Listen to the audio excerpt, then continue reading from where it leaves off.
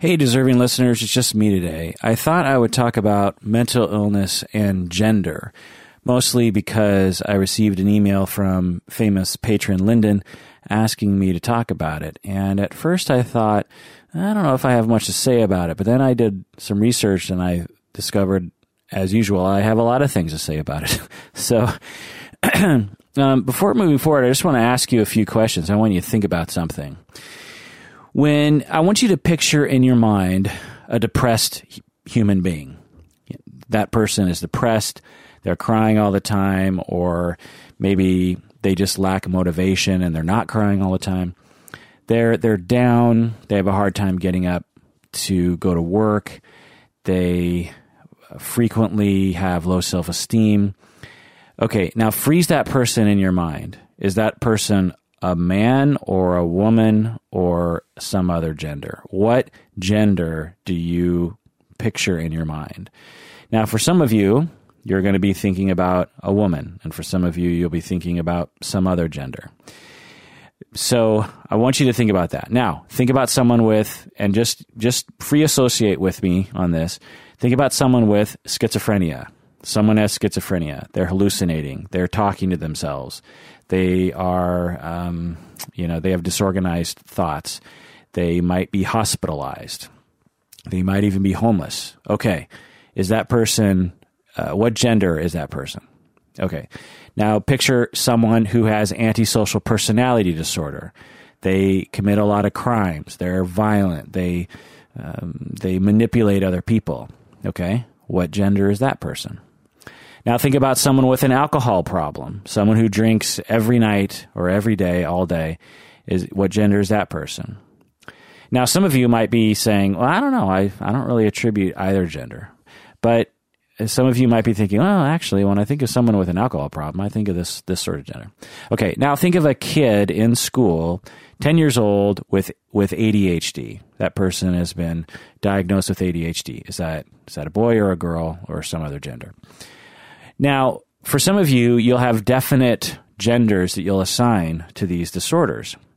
And for some of you, you won't. I don't know. But the question I have is, why do we have a bias about particular disorders? Is it accurate? Are some disorders more likely to be present in one gender or another? Or, and just at the caveat moving forward, I'm already sort of realizing that this entire episode is going to be gender binary. The research and the literature is 99.99999% based on gender binary language. And so I'm not going to be talking about trans people. I'm not going to be talking about gender fluid people, queer people. It's going to be based on men and women because that's the data I have available to me, and I'm guessing in another 20 to 30 years we'll have more data, better data regarding trans and non-binary gender-related mental illness facts. So I apologize for that on behalf of my industry. Okay, so now why is it that some disorders are associated with men and some are associated with women? Is that accurate? Are there gender differences? And if there are gender differences, why are there gender differences? Well, that's what I want to talk about today. I'm going to provide some data, some facts regarding different diagnoses and the prevalence rates between men and women. I'm going to talk about some of the challenges to research. I'm going to talk about why. So long story short, in a nutshell, there are differences when they study men and women between different mental illnesses. Some are more prevalent among men, some are more prevalent among women.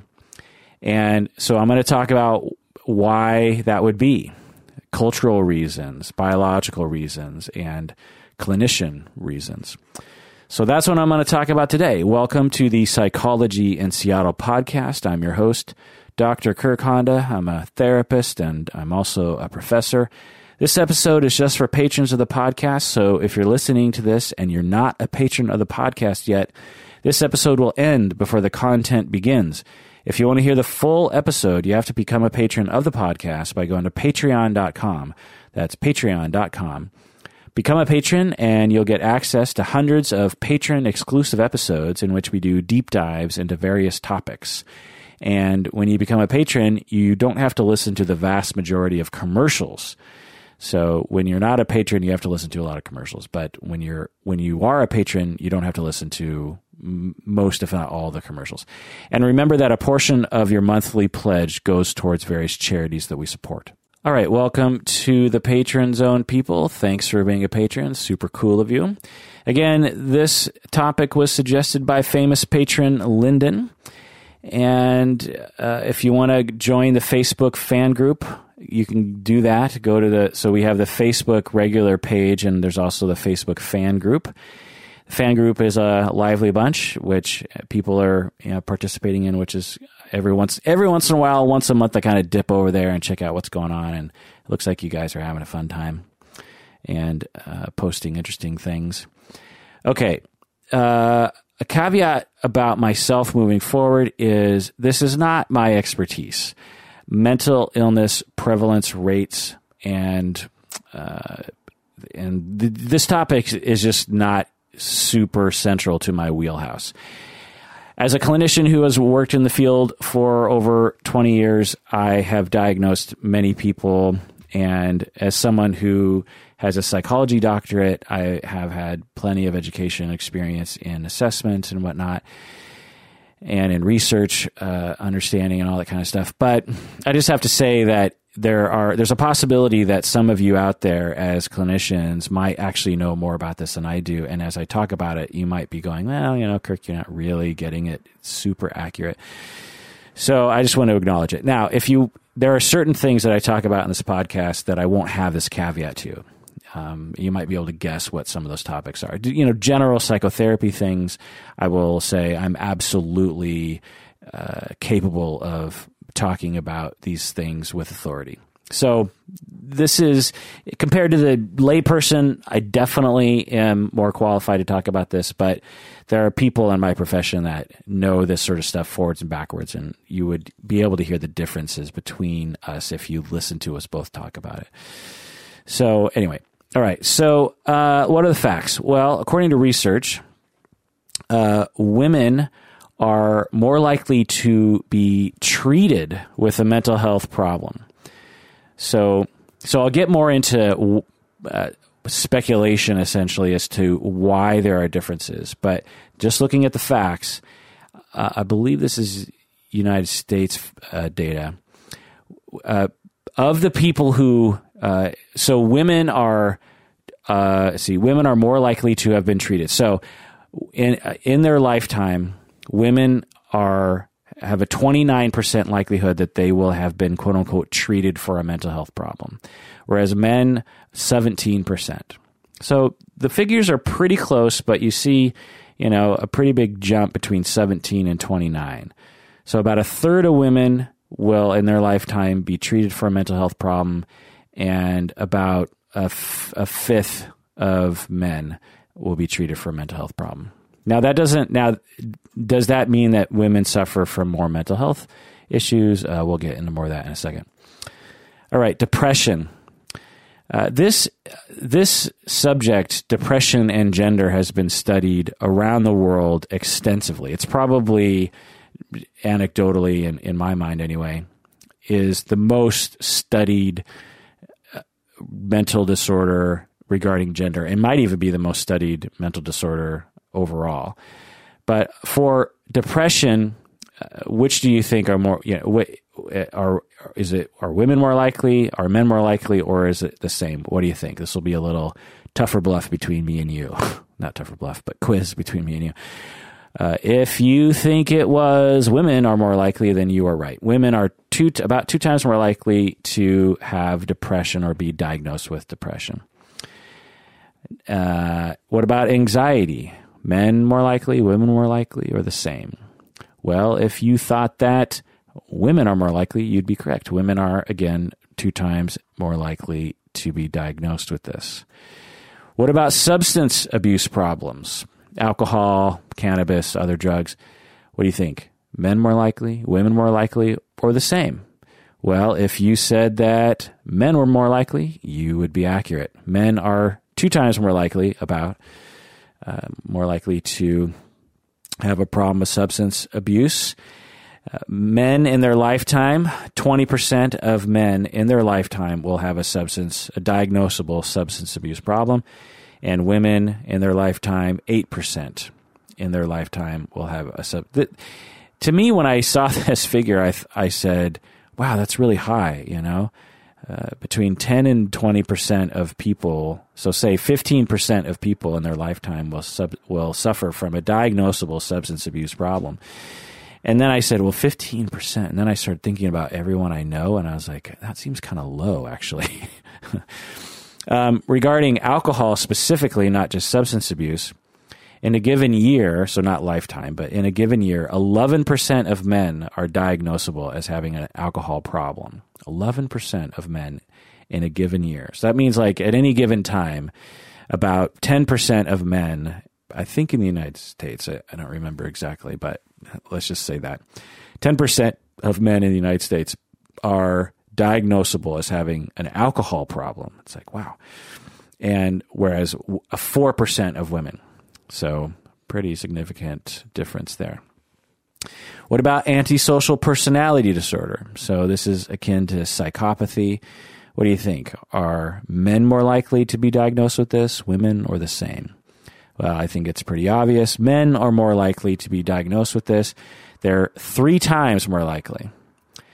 Lifetime prevalence for men is 6%. Lifetime prevalence for women is 1%.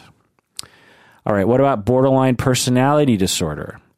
Women more likely, men more likely, or the same to be diagnosed with this? Well, everyone knows that women are more likely to be diagnosed with this. They're 3 times more likely to be diagnosed. But I'll get into, caveats to all this stuff that I'll just jump to the chase here and say that I believe, and there's a lot of new research, better research coming out that demonstrates that borderline personality has the same prevalence rates between men and women, which makes total sense because the genesis of borderline has nothing to do with gender. So this is a little interesting thing here, okay? So we have anxiety and depression, we have women twice as more likely. And then all the substance abuse problems, men are twice as likely. So isn't that interesting? And then when we look at antisocial, men are 3 times as likely. When we look at borderline, women are 3 times as likely. So it's an interesting little correlation here that has some speculation in there. Suicide, women are much more likely to ideate or think about suicide, and men are much less likely to think about suicide, but are much more likely to die from attempts. So of the people who complete suicide, 75% of those people are men. What about eating disorders? Men or women? Pretty obvious. It's women. In any given year, 2% of women suffer from some sort of eating disorder. I think that's general eating disorders. Maybe it's just anorexia. And in a given year, men, 0.2%. So a very low rate in the research for men and a much higher rate for women in eating disorders. What about post-traumatic stress disorder? Women are kind of more likely to be diagnosed with PTSD, but that's a little hard to say as well. What about the same? Are there any major diagnoses in the DSM that have the same prevalence across men and women? Well, bipolar seems to be men and women seem to have the same rates, and schizophrenia, men and women have the same rates. Okay, and what about mental illness overall? When we lump all mental illness and men and women together, are men more likely to suffer from a mental illness, or are women more likely to suffer from a mental illness? According to most research, what it seems to bear out is that men and women have equal rates of mental illness. As I've talked about in other episodes, there's about a 50% lifetime rate for both men and women to suffer from a diagnosable mental illness. And at any given time, it's about a 25% rate for both men and women. But men and women seem to be labeled with different labels. Okay, so that's the data. Again, just a rough sort of summary. Women are more likely to be diagnosed with depression and anxiety. Men are more likely to be diagnosed with substance problems. Women are more likely to be diagnosed with borderline. Men are more likely with antisocial. Women are more likely with eating disorders. And many other disorders seem to be the same across gender. All right. So before moving into factors as to why all this is happening, I want to provide some caveats here. When you understand research in this arena, and when you understand assessment in this arena, you will hopefully understand that it's a very fuzzy area. This is not a hard science. This is not like saying the prevalence rates for, having a sixth finger or something, or the prevalence rates for brown hair, or the prevalence rates for infant death, or the prevalence rate. They're all sciences, even the ones that I just mentioned, will have problems, of reporting and what's the difference between brown hair and like light brown hair? Is that red hair? There's problems there. But when it comes to psychology, it's really problematic. It's so hard to know for sure what's happening. You're asking human beings in different cultures around the world, in different languages, of different ages, of different backgrounds, to describe to you what is going on in their mind. And then from that description, and maybe from some behavioral markers, you are going to look in this, I don't know how many pages is DSM today. It's like 900 pages or something, 1,000 pages. You're going to look in this huge tome, and you're going to match up what their description is to one of these categories in the DSM. So not only does the human being have to describe themselves accurately, not only do they have to not lie, which is a whole other thing, not only do they have to understand themselves and tell you, but also the clinician has to really understand the person and understand diagnoses and understand assessment. And this is a tall order, let me tell you. So even when you're using quote unquote objective measuring tools like surveys that quote unquote objectively measure someone's symptoms, you're still asking someone to subjectively rate their experience. And so it's hard to measure any of this stuff. So when we talk about mental illness, and when we talk about rates of mental illness, and we talk about gender differences, then the amount of fuzziness that's worked into that whole thing is extremely fuzzy. And as I said earlier, we're not even including trans people or other gender identities, so that's a whole other issue. So that all needs to be considered before moving forward, is that we're in a fuzzy science area, and in 100 years or 500 years, when we're able to objectively measure the neurons of our brains and understand things, we might look back on our science today and say, like, man, they really were the blind leading the blind back then, which, could be true. Okay, so why do we see women being diagnosed with anxiety and depression and bipolar more often than men? And why do we see men being diagnosed with antisocial and substance abuse? And why, so for women, we got depression, anxiety, borderline, and eating disorders. And for men, we have substance abuse and antisocial. Why is that? Now, again, another caveat. I'm saying, when I say that, I'm not, there are plenty, I'm just talking about rates, right? So there are plenty of men who are diagnosed with depression, and plenty of men who are diagnosed with anxiety, and plenty of men who have eating disorders. I'm just talking about averages here. So I just want to be clear as bell curves. Okay. So why do we see more women with depression, anxiety, borderline eating disorders? Why do we see more men with substance abuse problems and antisocial? Well, there are some cultural reasons that we can point to as possible factors. From the onset, I'll say that there are it's probably a multifactorial issue, which seems, to make a lot of sense when you're talking about the brain and mental illness and the development of the personality. Of course, there would be multiple factors, right? So there's no one factor that we can really just say, yep, that's it.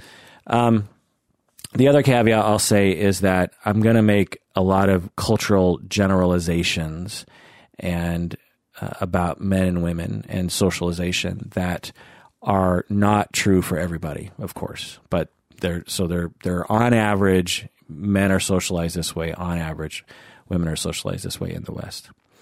So on average, men in general are socialized to be independent, right? And women are socialized in general to be dependent. Women are socialized to ask for help, whereas men are socialized to not ask for help. All you have to do is look at the asking for directions jokes that people say. Men are socialized to not go to the physician for help. When I think about this socialization, I think about my own childhood, and I think about all the times that I was hurt as a kid. And whenever I was around other men and boys, there was this very clear message that if you asked for help, you were being a pussy, and that you should just walk it off, or you should even just try to grin and bear it, And I remember really respecting my friends who could endure extreme injury and just bounce right back. I had a best friend when I was in the fourth grade or something, third grade, and he would get so hurt. We would both get hurt all the time. But whenever I got hurt, I would cry and I would scream. And when he would get hurt, he would not say a word. He was very stoic and very quiet. His name was Greg. And Greg Olson actually was his name, or is his name. And I just remember, I just wanted to be just like him. He just was so cool. And then I'll never forget, it was right when skateboards started to come back into style. And he had a skateboard, and he lived in this cul-de-sac, but it was this really long cul-de-sac on the Pine Lake Plateau. It was probably like, I don't know, like in city blocks wise, it was probably like maybe three city blocks. It was really long. It was a really steep hill, and his house was at the end of the thing. And so we're looking at this hill. We're in the fourth grade, I think. We're looking at this hill, and we're looking at this skateboard, and we're like, man, we should ride this skateboard all the way down that hill. It's so dumb. And since, we're small, we can maybe both fit on the skateboard. So he gets on the skateboard and he sits. I actually did this twice and and someone got injured both times. I still have a scar. I did this another time with my other friend, Steve. We actually put a garbage can lid on top of the skateboard and went down a hill, and I fell off and completely, got a road burn on my ankle, and I still have a scar on my leg from that. But anyway, I'm going down the hill with Greg Olson, and he's in front and I'm behind, and we immediately start going. We're booking down this hill. I mean, we are just flying down this hill. And I'm like, oh my God, this is exciting. And as we're going faster and faster, I'm looking ahead, and I realize we did not think this through, because at the end of the cul-de-sac, there's just this, there's these woods that goes to this creek that's beyond the woods. And we don't have a way to stop. Like we're both sitting on, I'm sitting behind him, and we're screaming down this hill.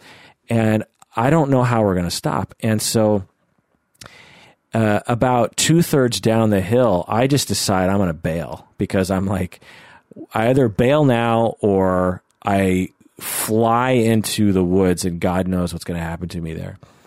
And so I bail, and then I didn't hurt myself that bad. But then I see Greg, and as he's getting closer to the bottom, I can see him realizing that he's got to stop himself somehow.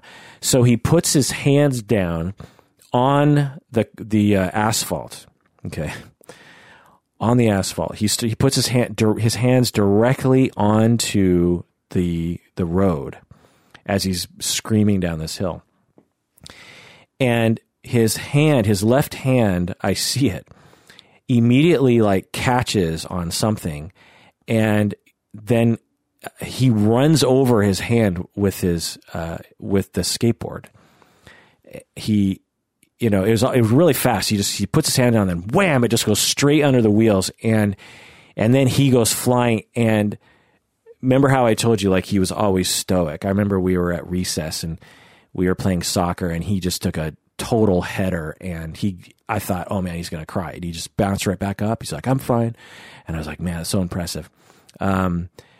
Another time, but before I tell you what happened with the skateboard, another time we were playing. We were on the soccer team together. My dad was the coach. Actually, both of our dads were the coaches. His dad and my dad.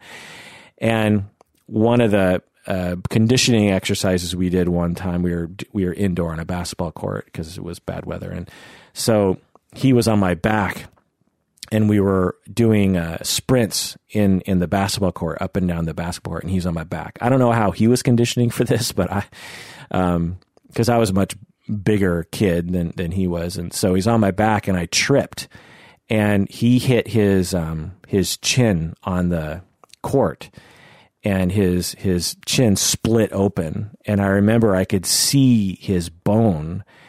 And he didn't cry at all in that instance. His chin was completely split open, and it was my fault too, which I felt horrible about.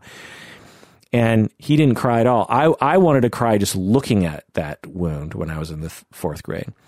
Okay, so I was like, this guy nothing can make this kid cry. We're screaming down this hill. I bail. His hand goes.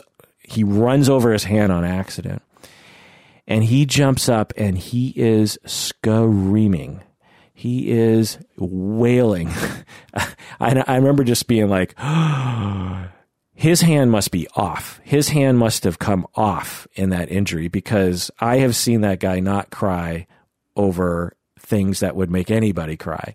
And not only was he crying, but it was like all the tears from all the injuries came out in this one injury. And he was screaming so loud. And we both went into the house, and his mom starts to take care of his hand, and he's still screaming.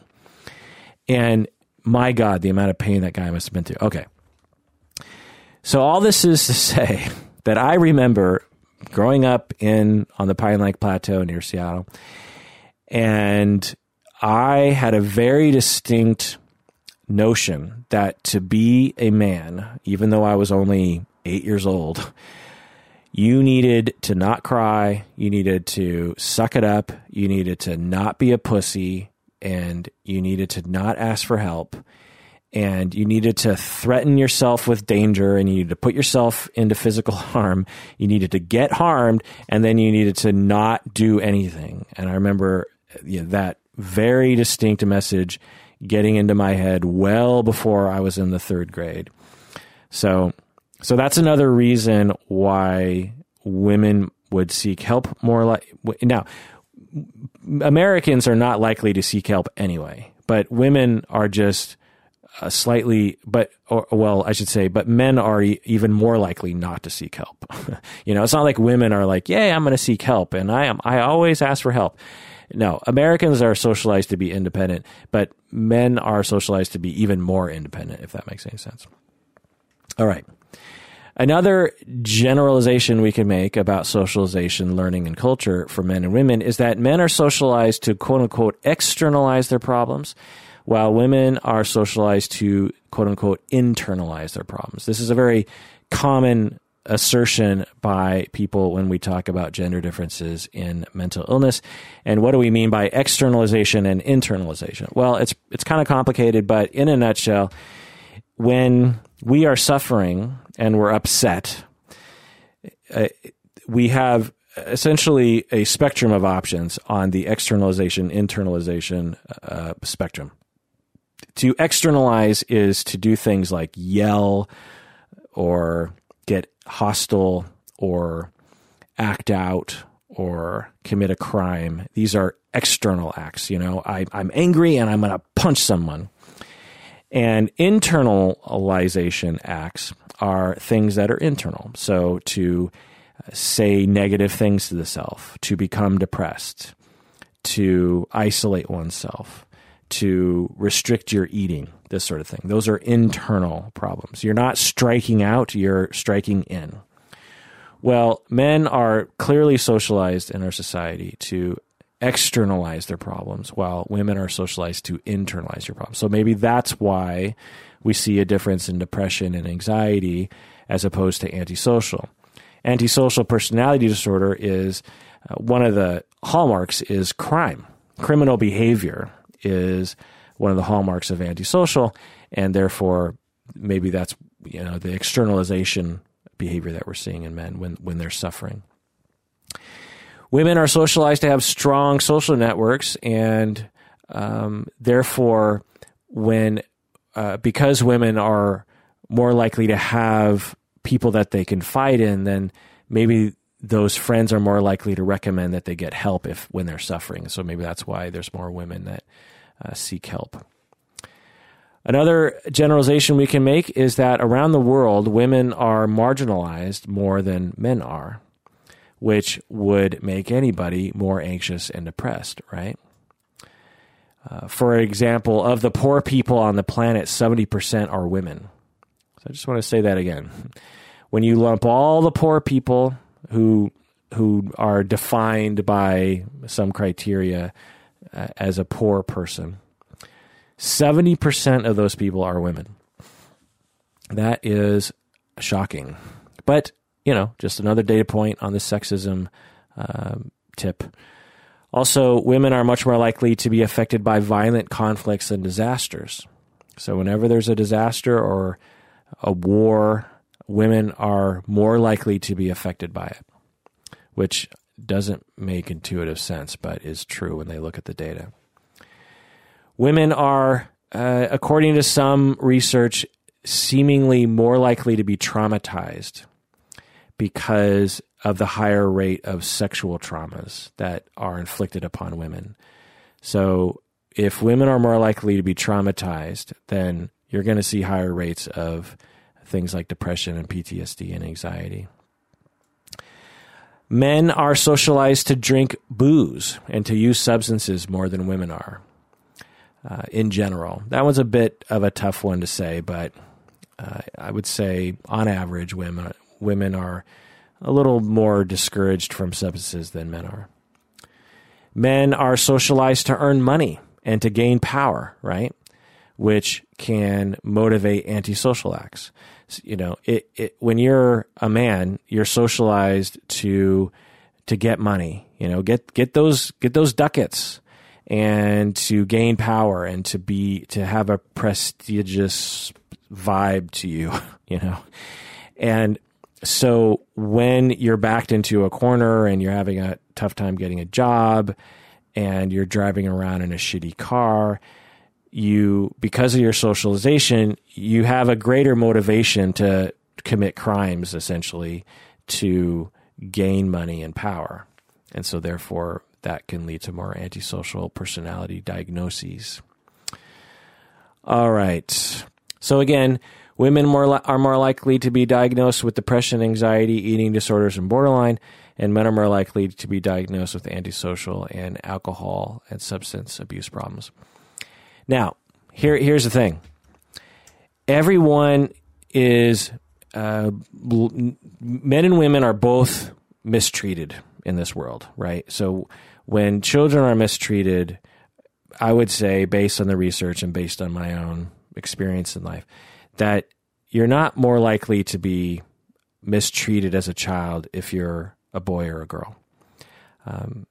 You're definitely more likely to be mistreated under other circumstances, like the greater the social pressures on the family, the greater the marginalization on the parents.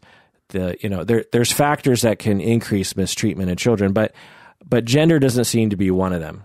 And so, aside from sexual trauma, right? But anyway, so if I think in general we can say that children, boys and girls, are equally mistreated when they're children. And when those kids develop, when they are socialized and as they grow up, they learn different coping skills with that mistreatment and trauma. And for women, since they're socialized to internalize their problems, then they learn that so here's one way of looking at it. let me start over here. When you are mistreated, one way of looking at it is that you internalize the person who is mistreating you, right? This is my psychodynamic object relations model here coming out. When you're mistreated, when you're neglected, when you're abused, when you're traumatized, when you're parented badly, you internalize that parent, right? Well, as you grow up, you need to somehow express that internalized person. And if you're socialized to internalize the problem, then you will turn that internalized person on yourself. So you will talk shit to yourself. You'll say, I'm a bad person. I'm worthless. You don't deserve things. You should just not eat because you don't deserve it, or, whatever. And so that's one manifestation of your mistreatment and how it's manifesting later in life. Whereas if you've been socialized to externalize the problem, then you might act like the mistreating parent and strike out against other people by treating other people badly. I hope this is making sense. I feel like to properly explain that idea, I'd really have to talk about it for a while, but so I hope that makes sense. Okay. So that's my extremely brief discussion about gender socialization and how it might affect and result in the differences in rates of certain diagnoses. Why women are more likely to be diagnosed with depression. Why men are more likely to be diagnosed with antisocial. Okay, so that's culture, learning, socialization. Number 2, another major category of factors are in what I would call the clinical or professional world. So, as I said earlier, the people who measure these diagnoses are human beings. They are not machines that are objective. They are professional clinicians. They are human beings who are tasked with assessing and diagnosing a human being who is describing things to them, right? And so research shows that clinicians diagnose men and women differently, even though they have the exact same symptoms. There's research where you give profiles to clinicians and all you do is change the gender, and you will see groups of clinicians diagnosing men and women differently, even though they have the exact same presentation. And I just have to say, my God, we are stupid creatures. I just have to say that's like, the symptoms are exactly the same, and clinicians who are trained and supposed to be like good at this sort of stuff, and I'm sure I would fall prey to this bias myself, will diagnose people differently just based on that F or that M that is on that profile. It's so dumb. Another example, women are 50% more likely to be given a psychotropic, even with identical presentations. So again, they give identical presentations to prescribers, and they just changed the gender, and the prescribers are 50% more likely to give a medication to the women than they are to the men, even though they have the exact same presentation. My God, we're dumb. Okay. So, I have seen, and research has demonstrated this to some. It's hard to research this too because it's a hard thing to pin down. But anecdotally, and according to some research, when we look at the cluster B symptoms, right, we're looking at antisocial, narcissistic, borderline, histrionic. Whenever, let's say someone just comes in and they have like an amorphous cluster B presentation, for you clinicians out there, you probably know what I'm talking about. Well, if you have sort of a general cluster B personality disorder presentation, then clinicians are much more likely, if the client is a man, they're much more likely to say, oh, that person's antisocial, or oh, that person's narcissistic. Whereas if it's a woman, the clinician is much more likely to say, oh, that woman patient is borderline, or that woman patient is histrionic. Because when we see certain things in men, we tend to frame it as, oh, that's antisocial or narcissistic. Whereas when we see the exact same thing in women, we're like, oh, that's borderline, oh, that's histrionic. So that's one reason why we might see differences in prevalence rates. Another example is when people present with anger.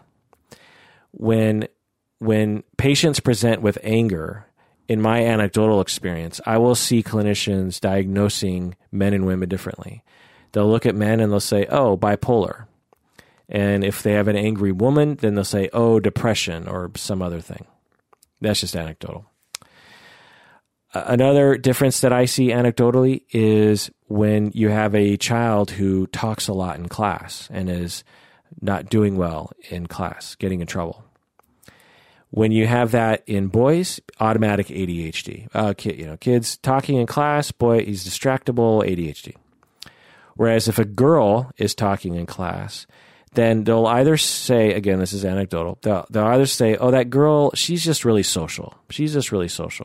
Or they'll say, she has low self-esteem and she's acting out or something.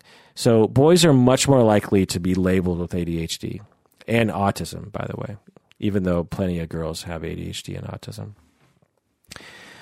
Another difference that I can think of off the top of my head is excessive drinking in college.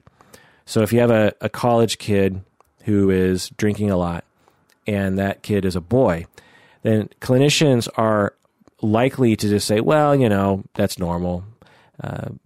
College boys drink alcohol. That's what they do. Whereas if it's a girl drinking the same amount, the clinician is much less likely to see that as normal and more likely to see that as some sort of self-esteem problem or abuse problem. And on and on. So if we can go through all the different presentations of symptoms, and many of them we would say, at least I would speculate, that there are differences in the way that clinicians will view it depending on the gender of the person that's being assessed. Okay, so we looked at culture, learning, and we looked at professional and clinical factors. Now let's look at biology. Now, this is not my area. I am not a biologist or a physician, but I do know enough to say the following, that hormones absolutely play a role in brain development and in brain activity, although it's hard to tell to what extent because socialization can also affect brain development and brain activity. But it's, testosterone, there seems to be some mild and generalizable differences between the development of the brain depending on the hormone mix. Also, menstruation can play a role in differences in mental conditions. But, and this is a big but, there's a lot of new research as people start to really try to lock this down. And look at it again through a cultural lens. There's new research that suggests that personality and mental illness and other things like that have nothing to do with hormones. There's these notions out there that like, well, when a woman's on her period, then this happens, or when a woman goes through menopause, then this happens. But there's some research that suggests that when you actually, or demonstrates that when you actually control for people's life circumstances, that the differences go away. For example, a lot of women who are going through menopause, a lot of those women in today's Western world are not only taking care of kids or taking care of young adult kids, but they're also working full time. And they might also be struggling with the Western diet and trying to lose weight. And they might also be suffering from some sexist issues. Now, when you add all that up, you're going to have symptoms. You're going to have mental illness symptoms, depression, anxiety, PTSD, this sort of thing. And that has nothing to do with hormones and menopause, right? But it could be that a lot of women going through menopause just happen to also have a lot of life circumstances that cause mental conditions. So again, as we talk about always, correlation doesn't mean causation, right?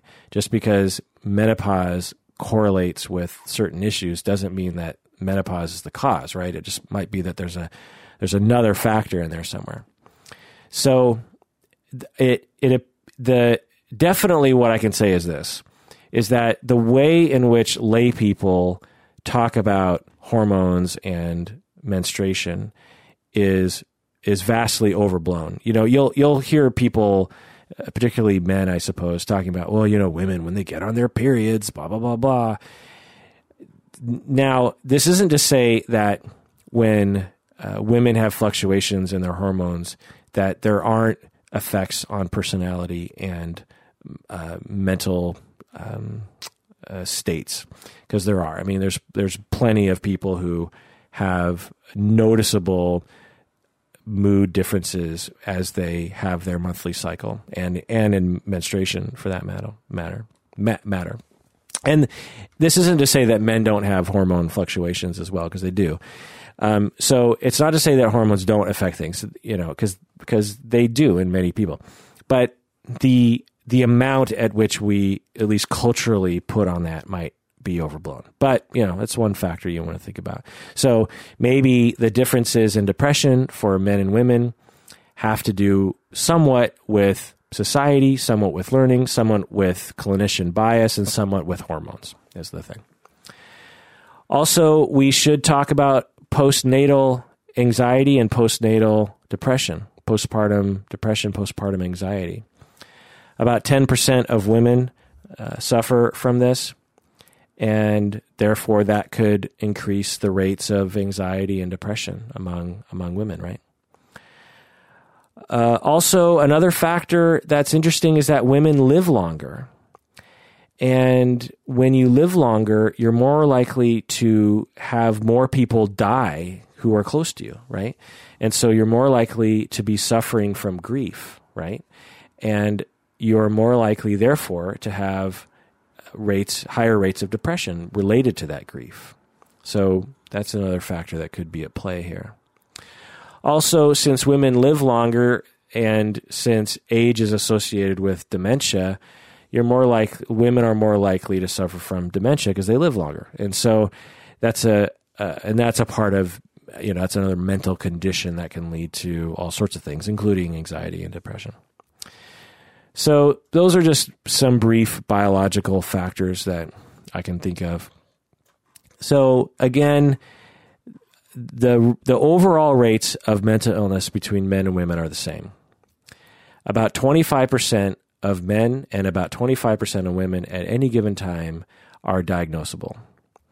And about 50% of men and about 50% of women at some time in their lifetime will be diagnosable.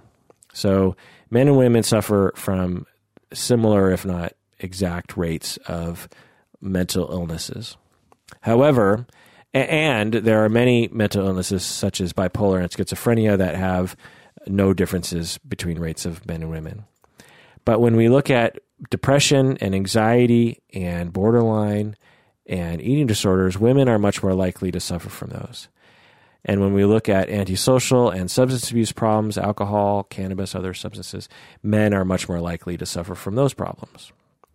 And it seems as though the factors that would cause these differences, it seems as though there are many factors that would contribute to those differences. One being that boys and girls are socialized to deal differently with mistreatment and deal differently with their suffering. In general, boys are socialized to externalize through antisocial and substance abuse acts, whereas women are socialized to internalize through depression and neurotic acts or thinking patterns.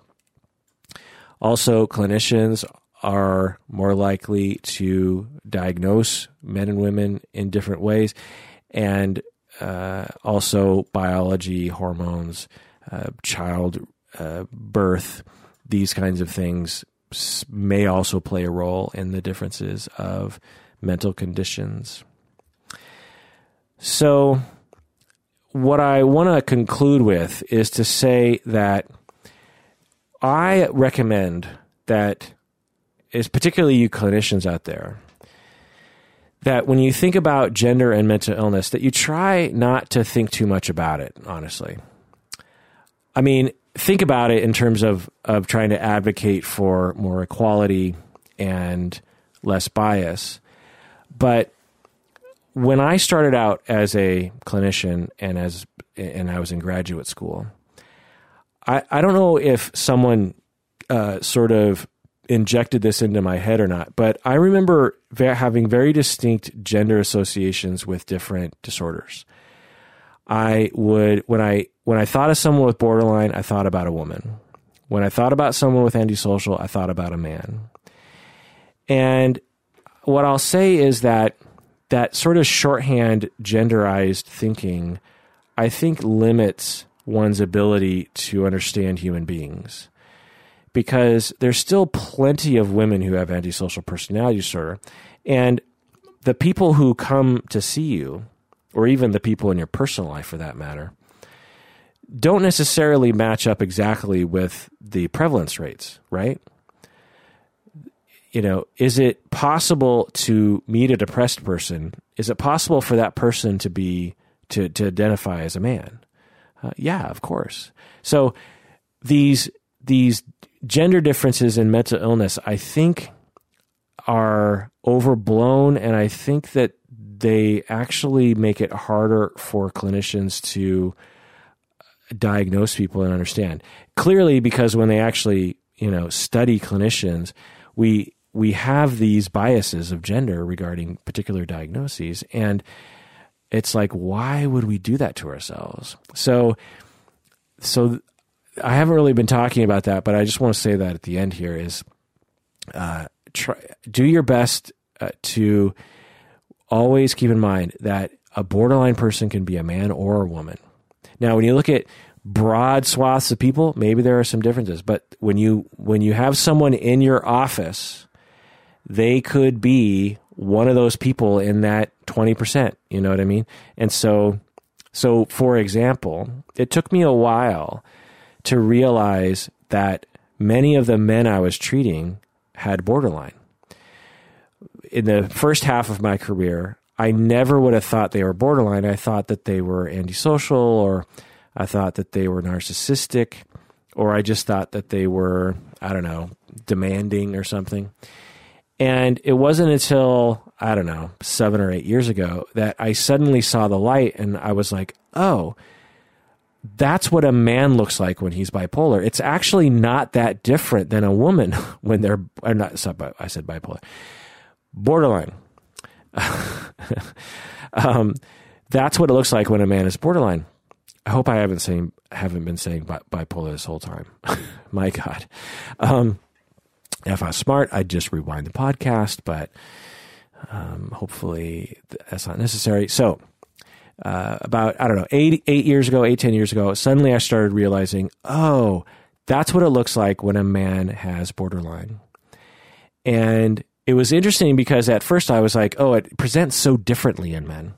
But over time, I've realized that no, if I just take away the visual in my head of the gender of that patient, the behavior is almost identical between men and women when it comes to borderline personality.